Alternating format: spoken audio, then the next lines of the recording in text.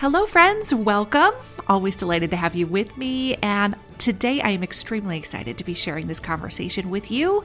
My guest today is the former governor of Massachusetts, the former Republican nominee for president, and a current senator from the beautiful state of Utah, Mitt Romney. So let's dive in. I'm Sharon McMahon, and welcome to the Sharon Says So podcast. I have to say that you are perhaps my most requested podcast guest, right behind Taylor Swift. I'd rather watch Taylor Swift, that's for sure. Right behind Taylor Swift is Mitt Romney. People have been bothering me for more than a year, and so I'm so happy to finally fulfill their request, and such an honor to meet you. Thank you so much, Sharon. Very kind. Well, people have so many things they'd like to know, so I'm just going to jump right into it. What was it like growing up in a political family? Well, actually, I sort of see myself as having grown up in a corporate America family because my dad, during my most formative years, and that's sort of between, 8 and 16, he was first a vice president and then a president of a car company.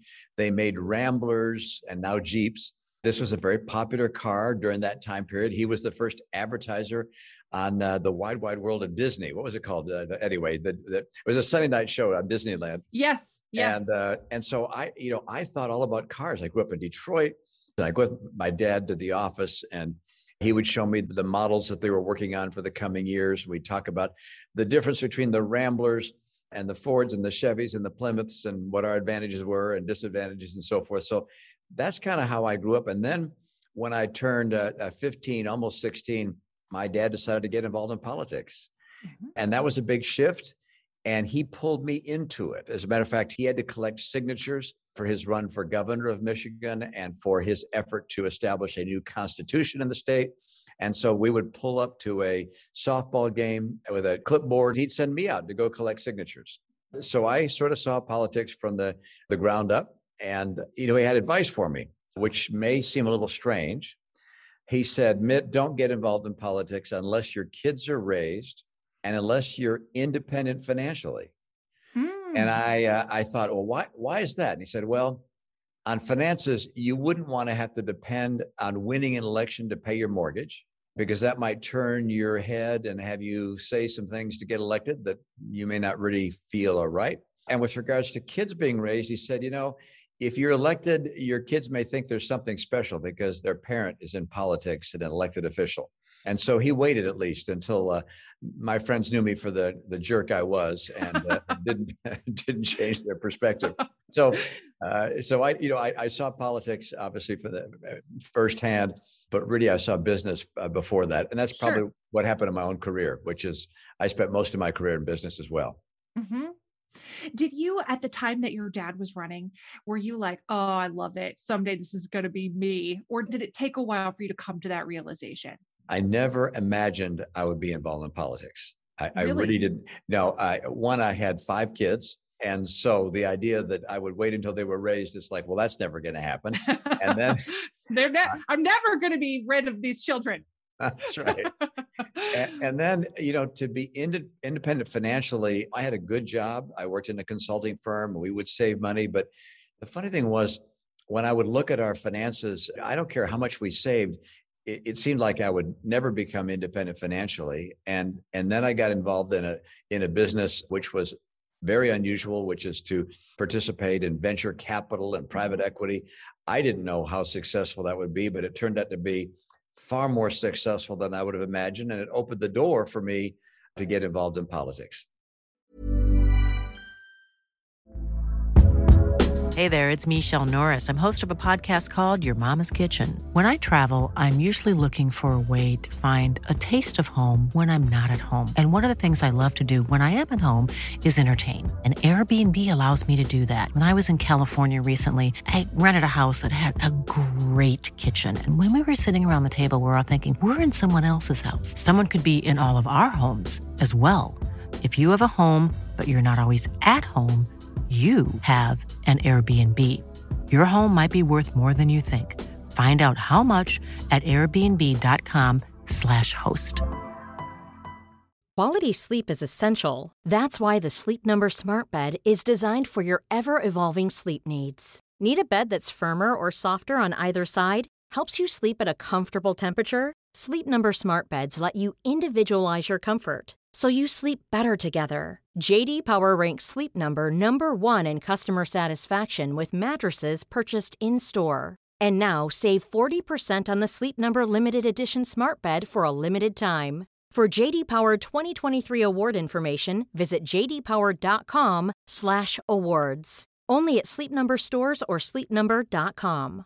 Normally, being a little extra can be a bit much, but when it comes to healthcare, it pays to be extra.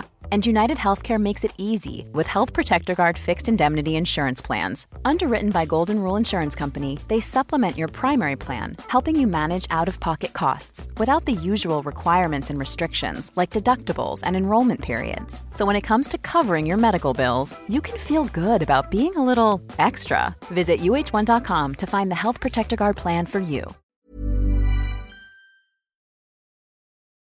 What made you want to run for governor when you finally decided to get involved in politics? And I want to hear too about the differences between working as a senator and working in a different branch of government at the helm of a state. So what made you, first of all, decide governorship? That's what I want to pursue. Well, I'll begin by telling you it's a lot better to be a governor than it is to be a senator. Is it? Oh, yes. No question. No question about that. Yeah, because you're at the head of the state. You're not trying to make stuff happen with hundreds of other people. Well, the nice thing about a governor is that you're in an executive position. You can make decisions. You can work with the legislature, but you can get things done that improve people's lives. Mm-hmm. As a legislator, you have to work with a lot of other people. Mm-hmm. And even if you can get the other legislators to agree, then you've got to get the president or the governor, as the case may be, to go along with it as well. It's a far more laborious process. It's better being the governor. I remember George W. Bush saying to me one day, being a governor is the best job in America. And he said, well, almost the best. Mm-hmm. So, I hadn't expected to run for governor. I was in Utah helping organize the Olympic Winter Games of 2002 in Salt Lake City. And the head of the Republican Party of Massachusetts flew out to see me. And she said, Mitt, we have a Republican governor, but her approval rating is now 13%. Your work at the Olympics has given you visibility in the state. We really need you to come back and run for governor. And I gave it some thought. My wife and I considered it and decided to get involved because there were some things I wanted to do and some things I wanted to do for the state I was living in, Massachusetts. We'd lived there 40 years. And so I put together a list of what I wanted to do. It turned out to be some 93 different things. Now, obviously, some are more important than others. Yeah. But a desire to try and make a difference in the lives of people I cared about drew me into the race. And of course, the fact that I thought I had a shot of winning, even though Massachusetts is a Democrat state, Republicans are nonetheless able to win now and then. And I figured that might be the case for me. Well, it does speak to your broad appeal. In a state that tends to lean left, it speaks to your broad appeal that you were able to appeal to enough voters on the other side of the aisle that you earned their vote. And I think that is a theme that you've carried throughout your career, that you've always wanted to extend across the aisle. Do you agree? Well, I do think that I tend to be a acceptable or perhaps even an attractive candidate for people that are more towards the middle. I tend not to be on the extremes, although I think our parties are both moving more toward the extremes. In some respects, I feel like I don't have a political home these days, or a particularly large home, because my party has sort of moved MAGA, if you will, more towards President Trump. The Democratic Party has moved more towards Bernie Sanders and Elizabeth Warren and AOC. And so the parties are getting further apart. I still think that most people in America prefer folks towards the middle, but the primary voters, the people that are really the fire and passion in our respective parties, tend to be more extreme than they were when I first ran for governor back in 2002. I have said many times on my platform that political extremism on the right and the left is not practical. It's not sustainable. And in many cases, it can be dangerous. It can be unsafe.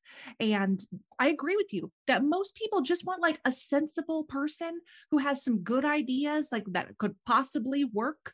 And that is becoming more and more difficult to find in America, it seems like. Well, in the past, people who were running for office worked very hard to get towards the middle with the idea of being able to convince independent voters and perhaps some soft voters in the opposition party to come join them. And that would give them enough votes potentially to win a general election. Mm-hmm. What's happened instead over the last, 10 or 15 years is that political scientists and consultants have concluded, hey, you don't need to get the people at the middle. You just need to get the people in your base really excited and get them to go out and vote. So if you can fire up the base, why you don't need to worry about the middle. Mm-hmm. And so you're seeing people, particularly in primaries, appeal with the message to the most rabid members of their party, the most active, to get them to go out and vote. And that seems to be a winning strategy as well. And so we've moved away, I think, from a lot of candidates appealing towards the middle. And I think that's perhaps contributed to the sense of division we have in the country. And it's one reason I think it's become more difficult for legislation to make it through Washington, which is the people who ran and got elected ran based on the support of the wing of their party. When they come to Washington, they want to keep that group animated and fully supportive. And it tends to have right wing and left wing people finding it hard to work together. Very true. People in my community tell me this all the time. I've done very unscientific polls where people have said roughly between 60 and 75% of the people in my large, almost 1 million person community, they feel politically homeless. Just like you were saying, like, maybe I'll vote a little left or a little right, but I don't like any of my choices in particular. You know what I mean? And I would love to hear your take on what can Americans do if they are feeling politically homeless, if they are feeling like, none of these candidates are representing my views. What can Americans do to make that better? Well, Sharon, I'm open to your advice in that regard and to your listeners' advice. I've decided to stay involved in the political process, in part because I'm concerned about the division that we're seeing. I identify with your listeners who feel that they don't necessarily have a political home, that the two parties are further from where they would like to be.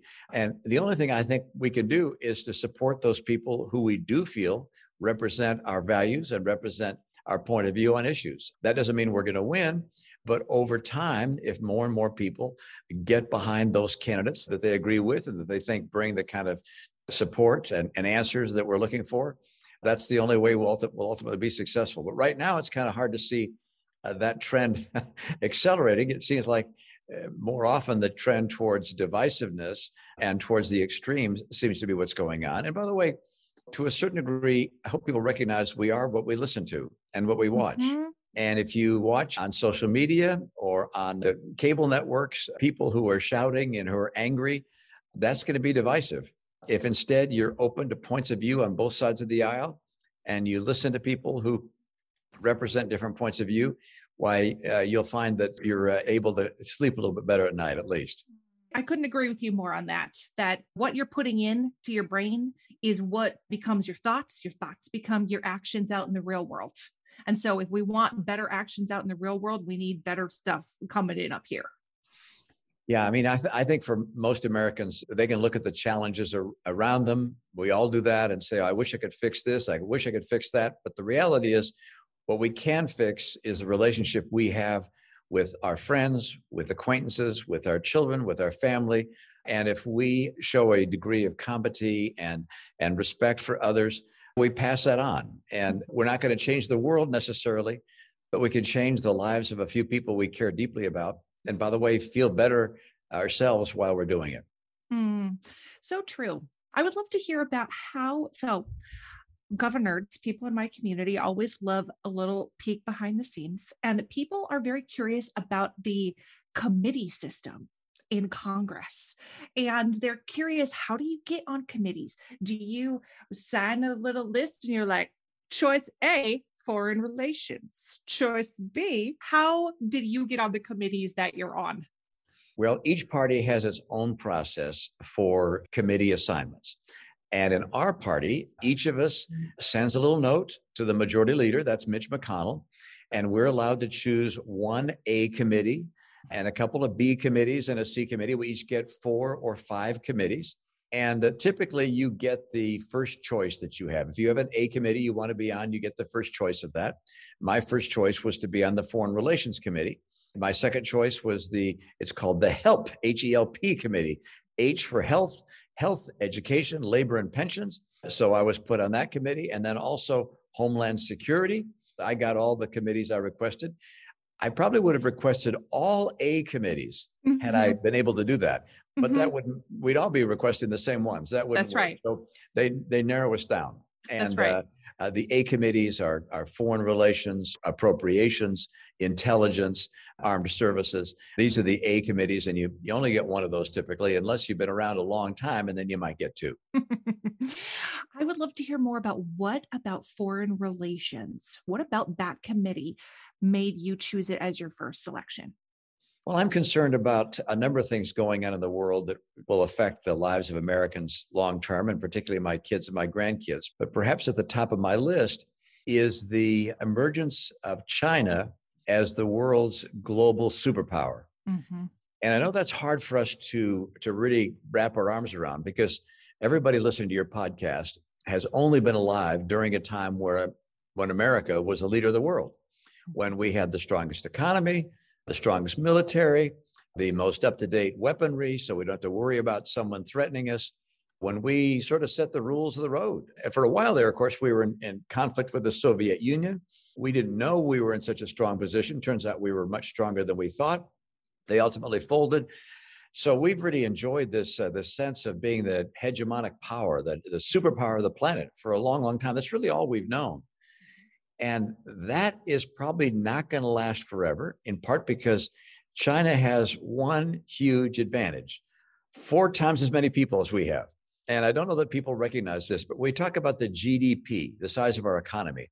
It's the product of 2 very simple numbers: how many people are in your workforce and how much each person produces, output per person. So if you have 1.4 billion people, you're going to have a lot more people in your workforce. And as they become more productive and have more up-to-date technology, they're going to be able to produce more stuff than we do. And their economy will ultimately be larger than ours. Now, if their economy is larger than ours, then they can afford a military larger than ours. And they can also tell people around the world, if you want to sell stuff to us, the biggest economy in the world, these are the rules you got to play by. So China is on track to become this superpower. And it's a real shift for us. And freedom itself could be in the balance. And so I wanted to be on this committee because foreign relations will be the place where we will develop strategies to make sure that in a world where China gets stronger and stronger, that we don't lose our position as the leader of the free world, that we encourage China to play by the rules, not to oppress others, not to invade others, as Vladimir Putin is invading his neighbor Ukraine. And so I want to use the power which we have, and hopefully we'll always have, to, if you will, shape the world such that we have fewer wars, more prosperity, and the experience of freedom continues to exist in our country and hopefully in other countries as well. Hey there, it's Michelle Norris. I'm host of a podcast called Your Mama's Kitchen. When I travel, I'm usually looking for a way to find a taste of home when I'm not at home. And one of the things I love to do when I am at home is entertain. And Airbnb allows me to do that. When I was in California recently, I rented a house that had a great kitchen. And when we were sitting around the table, we were all thinking, we're in someone else's house. Someone could be in all of our homes as well. If you have a home, but you're not always at home, you have an Airbnb. Your home might be worth more than you think. Find out how much at airbnb.com/host. We've all had those embarrassing moments where maybe you've taken your shoes off and you realize oh no, that is not a good smell. Fortunately, Lume Whole Body Deodorant is making it so none of us ever have to worry about that again. Unlike certain other products, Lume is powered by mandelic acid to control odor in a new way. It delivers outrageous 72-hour odor control everywhere one might like to use it. In fact, it was patients' concerns about odor that originally inspired the OBGYN who invented Lume. Fast forward 6 years, and her game-changing whole-body deodorant now has over 300,000 5-star reviews. And it works without using heavy perfumes that mask odor, which I really appreciate. Lume's starter pack is perfect for new customers. It comes with a solid stick deodorant, cream tube deodorant, which is my favorite, and 2 free products of your choice, like deodorant wipes or a mini body wash. It also has free shipping. And as a special offer for listeners, new customers get 15% off all Lume products with our exclusive code. And if you combine the 15% off with the already discounted starter pack, that's like 40% off their starter pack. So use code Sharon at lumedeodorant.com. That's LUMEDEODORANT.com.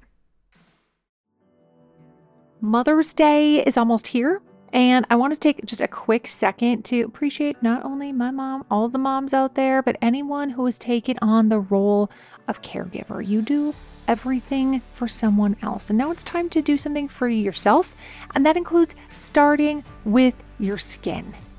And I've been using our sponsor OneSkin's products for a while now, and I have to tell you, I am really enjoying them. They are very easy to incorporate into my skincare routine. I am really liking the eye cream, and the secret is OneSkin's proprietary OS1 peptide. It is the first ingredient proven to switch off the aging cells that cause lines, wrinkles, and thinning skin, and they have several studies to back it up. OneSkin is the world's first skin longevity company. By focusing on the cellular aspects of aging, OneSkin keeps your skin looking and acting younger for longer. Get started today with 15% off using code Sharon at oneskin.co. That's 15% off oneskin.co with code Sharon. And after your purchase, they'll ask where you heard about them. Please support this show and tell them we sent you. How important are international alliances when it comes to foreign policy, foreign relations? Is it important for us to be in NATO and remain in NATO? Is an America First foreign policy a better idea in your perspective? What are your thoughts as a senator on the Foreign Relations Committee? Well, the truth is that any country, including our own, always puts our own interests first. We should all do that. So when I hear the term America First, I chuckle. I know that means different things to different people, but I just note that regardless of your political persuasion, I hope if you're an American, you put American interests first. But it is my view Sure. that putting America's interests first includes having strong alliances. Now, why do I say that? Well, because we can have our interests fulfilled if we have strength, and there's strength in numbers, as they say. So if we look, for instance, at what's happening with regards to Ukraine and Russia, if our allies in Europe and around the world all went their own way, and we were the only one to sanction Russia, they wouldn't feel the sanctions very hard. Mm-hmm. Because, while we used to represent 40% of the world economy, today we represent about half that.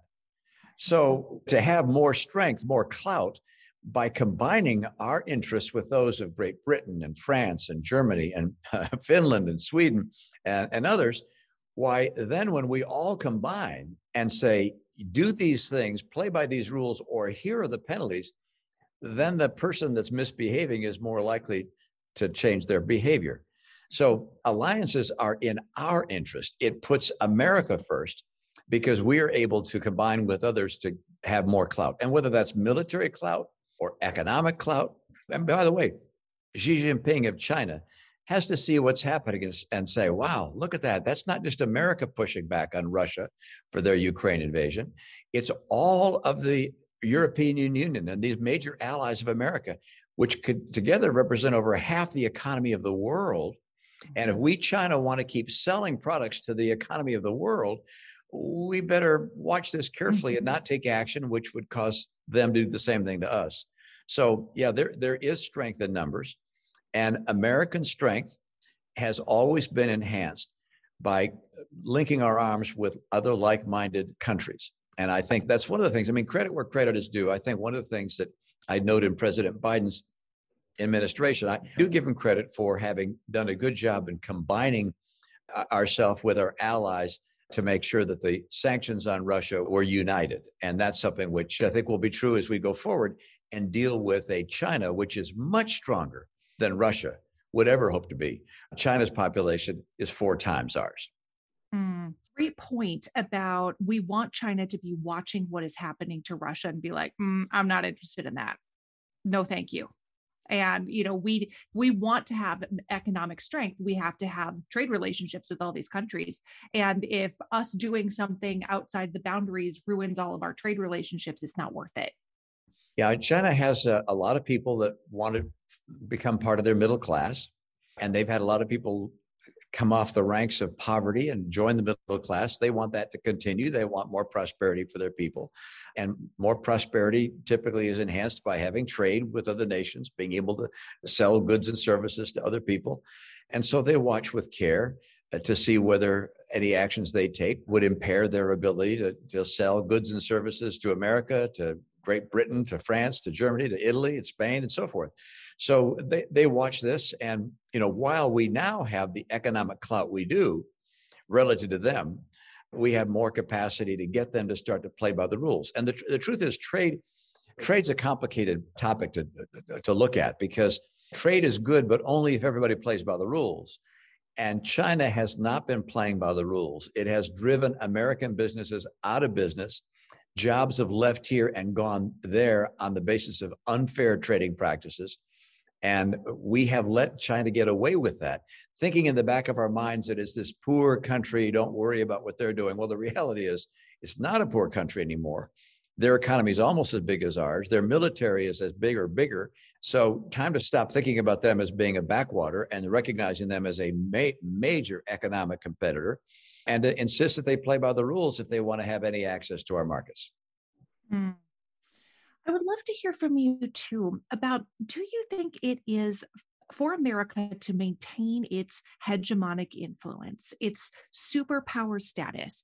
Is it imperative that America remain a democracy?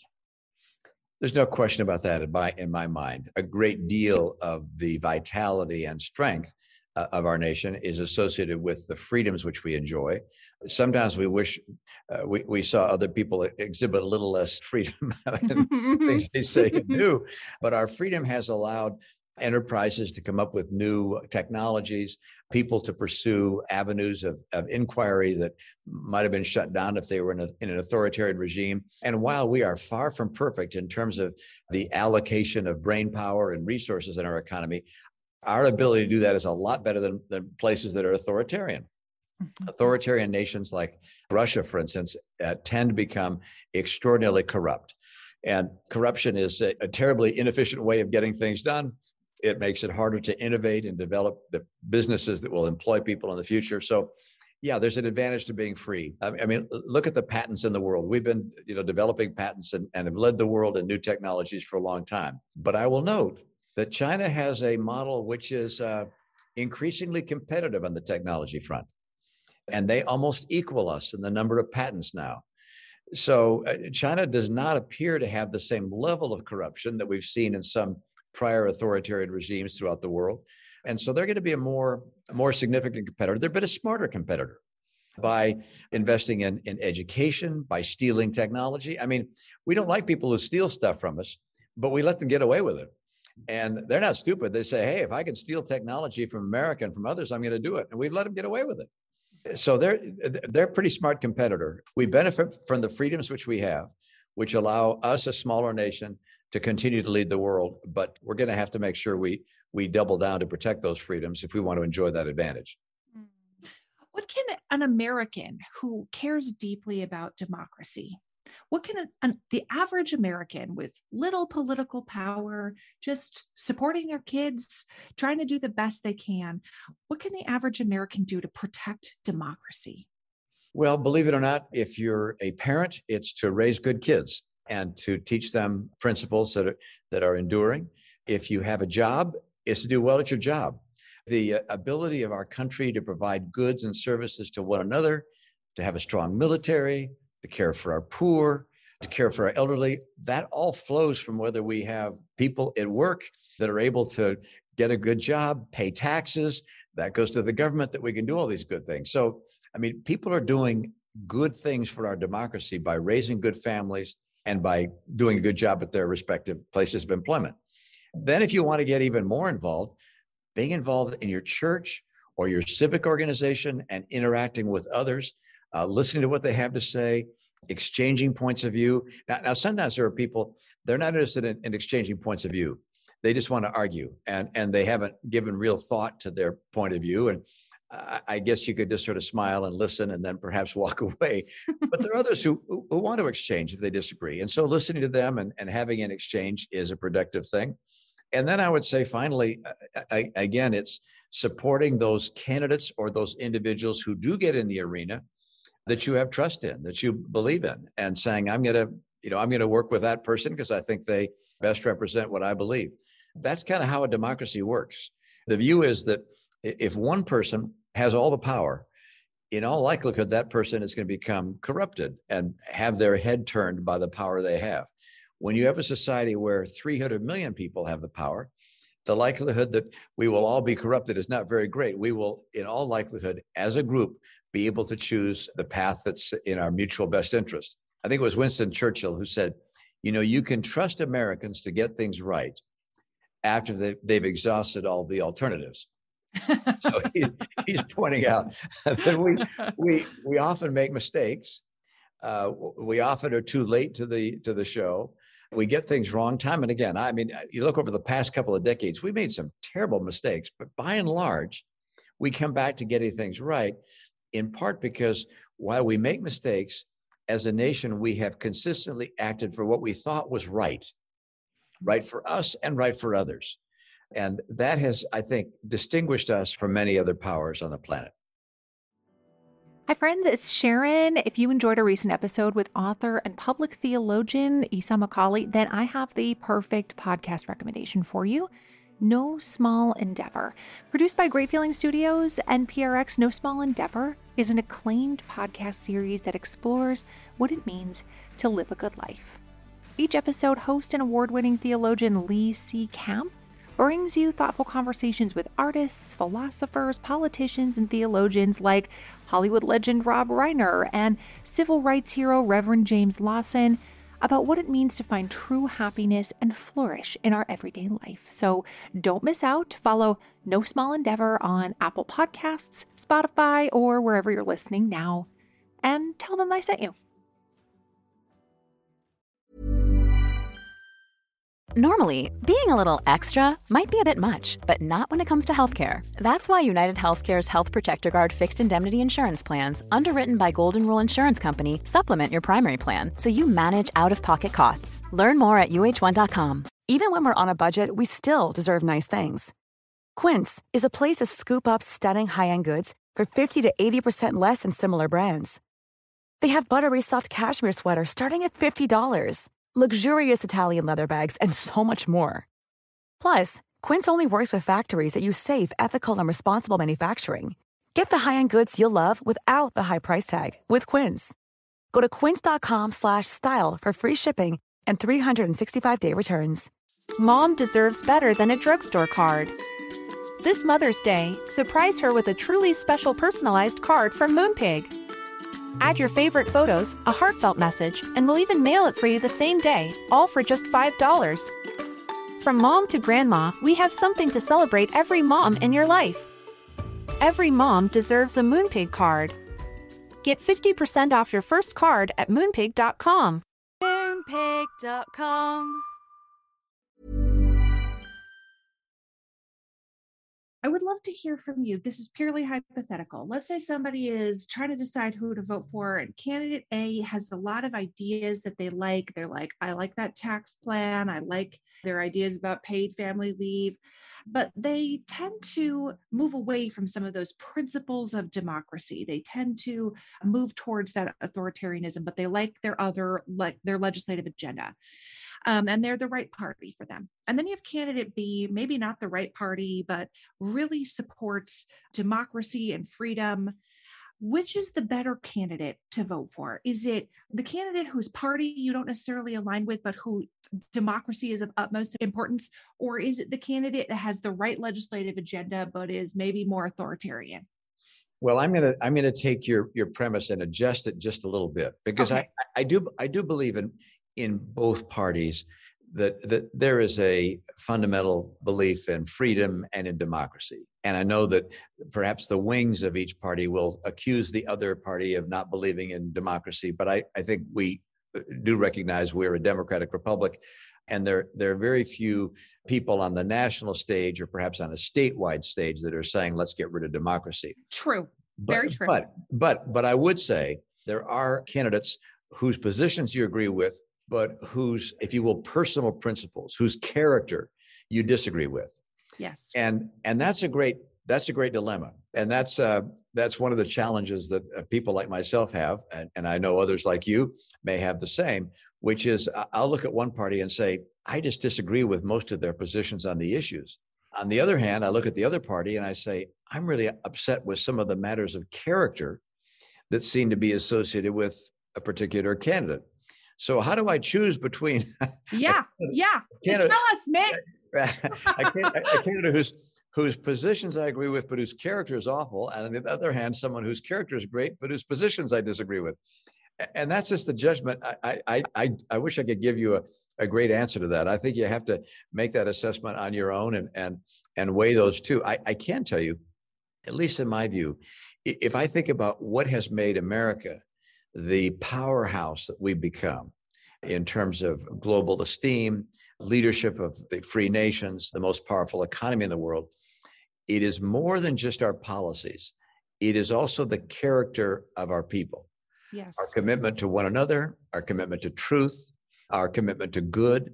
I look at Abraham Lincoln, for instance, and I say, it's the character of Lincoln that helped make us who we are. It's the character of these people. I don't know what the policies were necessarily of Teddy Roosevelt, but I know something about his character.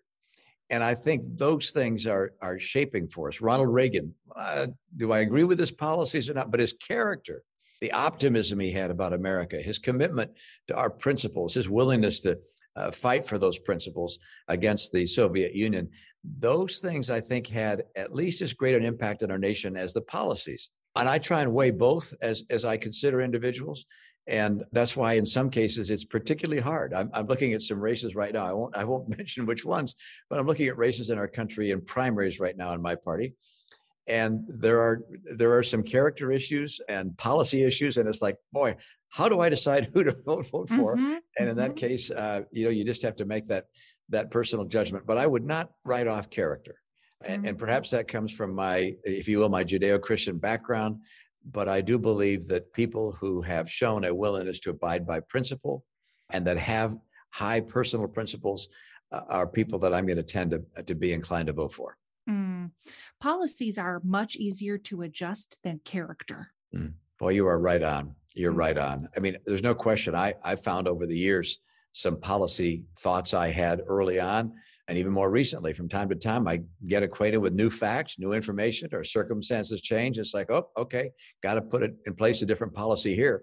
But whether someone is true to their word, whether they treat other people with respect or not, whether they have empathy for those that are struggling, whether they believe in the cause of freedom, these things tend to be grounding, and people either lash themselves to those grounding principles or they adjust them as they think it may be popular. I wish I could tell you that everybody that I see has chosen to follow a principle, but I think that's not always the case. Sad but true. Absolutely. But I wholeheartly agree with you that it is easier to adjust the policies and difficult to change a candidate's character. I feel that. I would love to change gears just slightly and ask you a question that a lot of Americans ask me, and maybe you can shed a little insight, which is about the national debt. So many Americans are like, how do we owe the money to ourselves? Some of the money. How do we owe it to ourselves? Why is it so much? What am I supposed to do about it? Like, as an average American, what am I supposed to do? So I'd love to hear your thoughts, because this is something Americans are wondering about. Well, first of all, it's helpful to divide the national debt into two parts. Yes. One is the part of the debt that's owed to ourselves. And I wouldn't put a lot of emphasis on that. It's relevant, but I'd sort of put that to the side. The other is the amount that we owe, if you will, to others. It's called the public debt. And that today is about the same size as our total economy. It's about $20 trillion is the amount that we owe to other people, other nations. China has a lot of that. Individuals have that. It's a lot of money. And there are a couple of reasons to be concerned about it.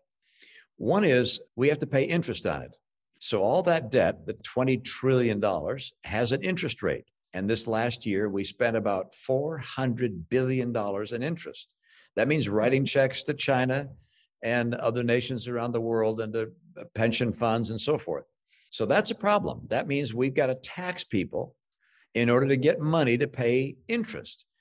And the more debt we have, the higher interest we'll have to pay. And people, of course, been reading the newspapers and looking at mortgage rates, and they know that interest rates are going up in our country. Well, as interest rates go up and this debt is going to have interest on it, the cost of interest is going to get higher and higher.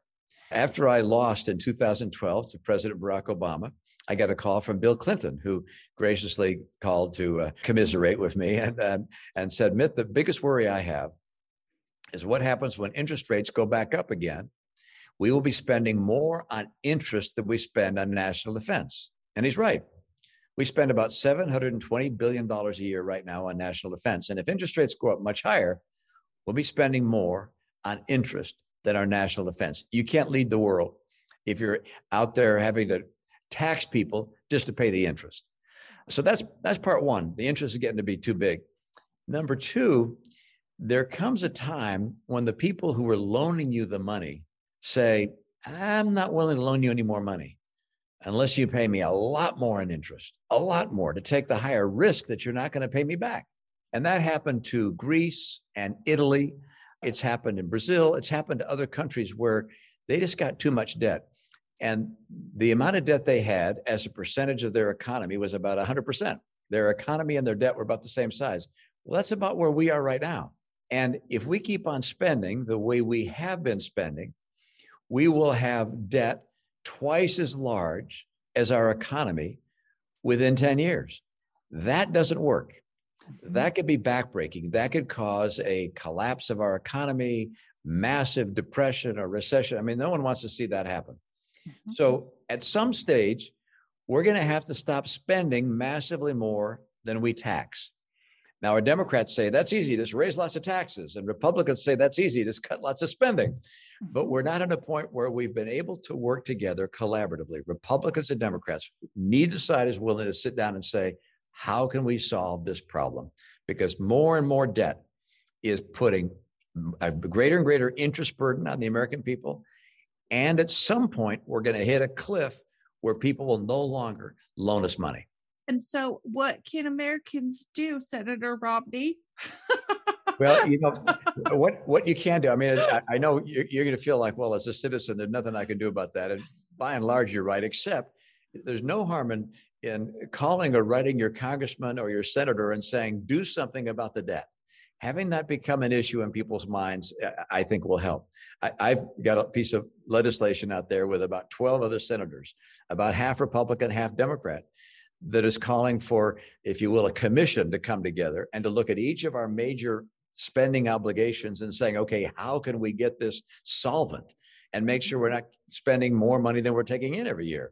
It's called the Trust Act, and it's bipartisan, and it's to save Social Security, save Medicare, save Medicaid, save the Highway Trust Fund. It's to save these programs and make sure that we don't keep on borrowing massively more than we take in. Nobody wants old people dying on the streets. Nobody wants starving children. We have to care for our citizens, but part of caring for our citizens is making sure that our economy remains solvent and stable. Yeah, there's no question that a very strong, active economy where people are working hard, where they're getting paid more money, where you don't have terrible inflation, where a really strong economy, there's nothing but good that can come from that. And the way, by the way, that we beat the Soviet Union back in the days prior to 1989, when we were competing with them, their economy couldn't keep up with ours. Our freedom our capitalist system, our free enterprise system, just outcompeted them. Their economy couldn't keep up, and therefore their country couldn't keep up. Our economy doing well is the best way for us to be able to pay off our debts, to meet our obligations, to keep a military that's strongest in the world. So you don't have to be in government to be encouraging and protecting freedom. Just participating in creating a stronger economy, that's, if you will, the energy and the passion and the lifeblood behind everything that our government is able to do. That's a great point, that you actually working hard at your job is helping America. Yeah, if I didn't think that, I might be inclined to think, oh, only the politicians or perhaps the teachers are helping America. It's like baloney. People who are coming up with ideas or doing a good job at work or working 9 to 5 and doing their very best, those people are also contributing to the country, because we depend upon the vitality of our entire economy for basically all the other good things that we want to have our government do that'll keep us safe. Great point. Such an honor. Thank you so much. Okay, bye. Bye-bye. Thank you so much for listening to the Sharon Says So podcast. I am truly grateful for you. And I'm wondering if you could do me a quick favor. Would you be willing to follow or subscribe to this podcast, or maybe leave me a rating or a review? Or if you're feeling extra generous, would you share this episode on your Instagram stories or with a friend? All of those things help podcasters out so much. This podcast was written and researched by Sharon McMahon and Heather Jackson. It was produced by Heather Jackson, edited and mixed by our audio producer, Jenny Snyder, and hosted by me, Sharon McMahon. I'll see you next time.